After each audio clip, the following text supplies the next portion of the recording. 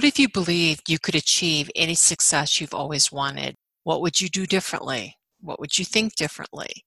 Thank you for listening to On the Air with Jeanette Sibley. It's your time for success. I'm coming to you from the Mile High City of Denver, Colorado. My focus each week is to share with you success tips, insights, and how to do it that help you achieve the results and successes you've always wanted in your business, in your career, and in other areas of your life. Are you ready to uncover the success you've always wanted? Keep listening. Welcome.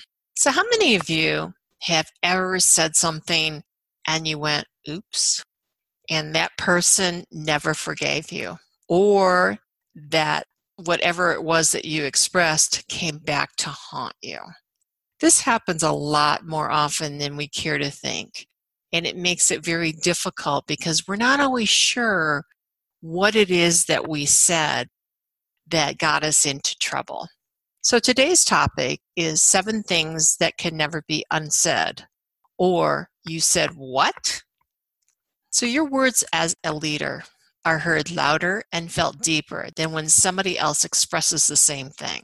While it only takes a second to blurt out a blunder, it can take hours, weeks, or even years for your team members to forget and to forgive you if they ever do.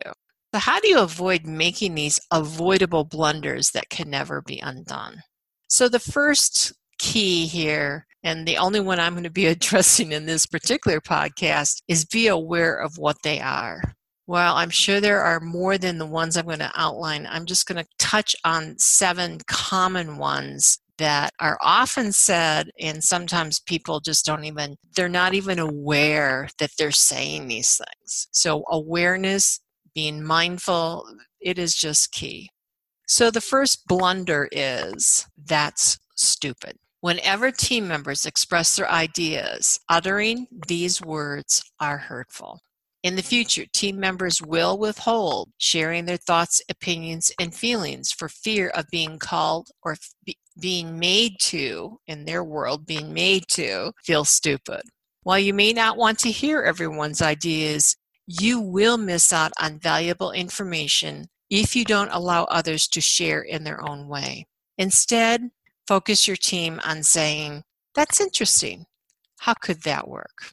Remember, the brainstorming process is about generating ideas and feeling valued, not feeling stupid for offering their thought, opinion, or feelings. The second blunder is, I have the wrong team. And some of you would go to the end of the earth just trying to prove that you have the wrong team. But I want you to consider something. So having been a coach for a long time, I rarely find that the people that you have on your team are the wrong people.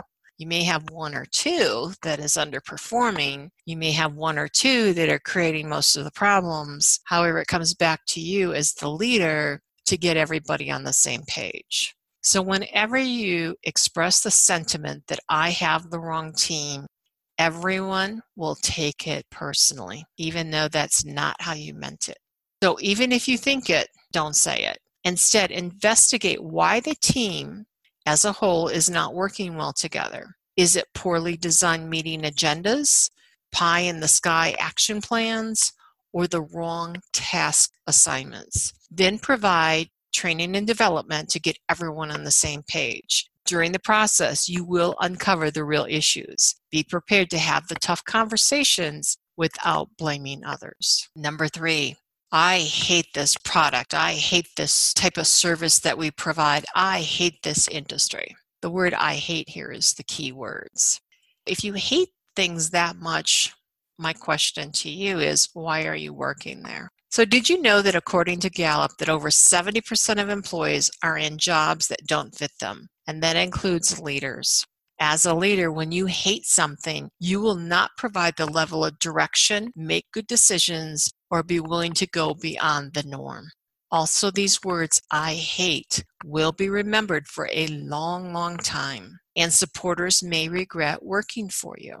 Remember, these same people may be in a position in the future to hire you or your new employer after either you lose your job or you move on to a new company. Number 4, now this is a little bit trickier because some of us are very aware that we should never ask this question, and some of us are not so aware.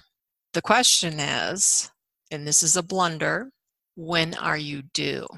Asking a woman when her baby is due is a no-no. While you may believe it's an obvious question to avoid, many men and women do ask. They think they're being kind. They think it's just out of curiosity. However, the only people that should ask this question are first responders when called to the scene or when the soon-to-be mother has told you she's expecting a baby. Otherwise, you will learn the hard way, including being named in a lawsuit that the woman had gained 25 pounds due to a medical issue. Number 5, I've never liked working here. Now, I'm sure many of you listening have said that for a variety of reasons, but here's why you don't want to say that, or at least express it out loud.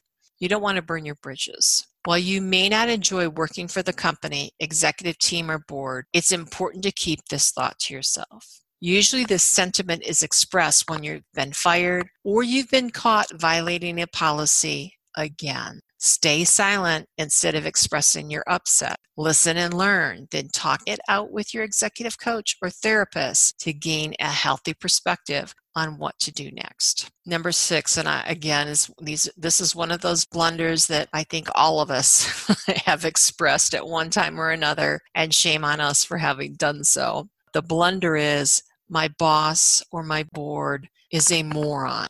Or we might call them a jerk, or we might call them narrow-minded. The list is endless. And this is why you should never do this. When you insult a person's level of intelligence, it's usually because you don't agree with their decisions or they refuse to hear your point of view. This sentiment that you think somebody is a moron or what have you will come back to haunt you.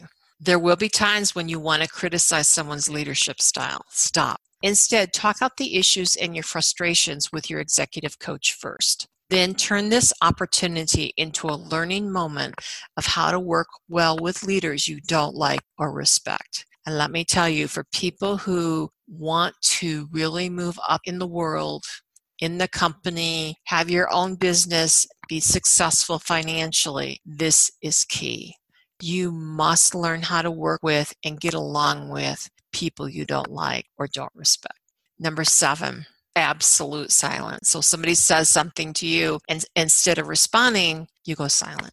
When tragedy, terminal illness, a child or spouse dies, or a life difficulty happens to one of your team members, saying nothing is not the right thing to do. While it may be hard to know the right things to say, saying something is better than saying nothing. Pick up the phone.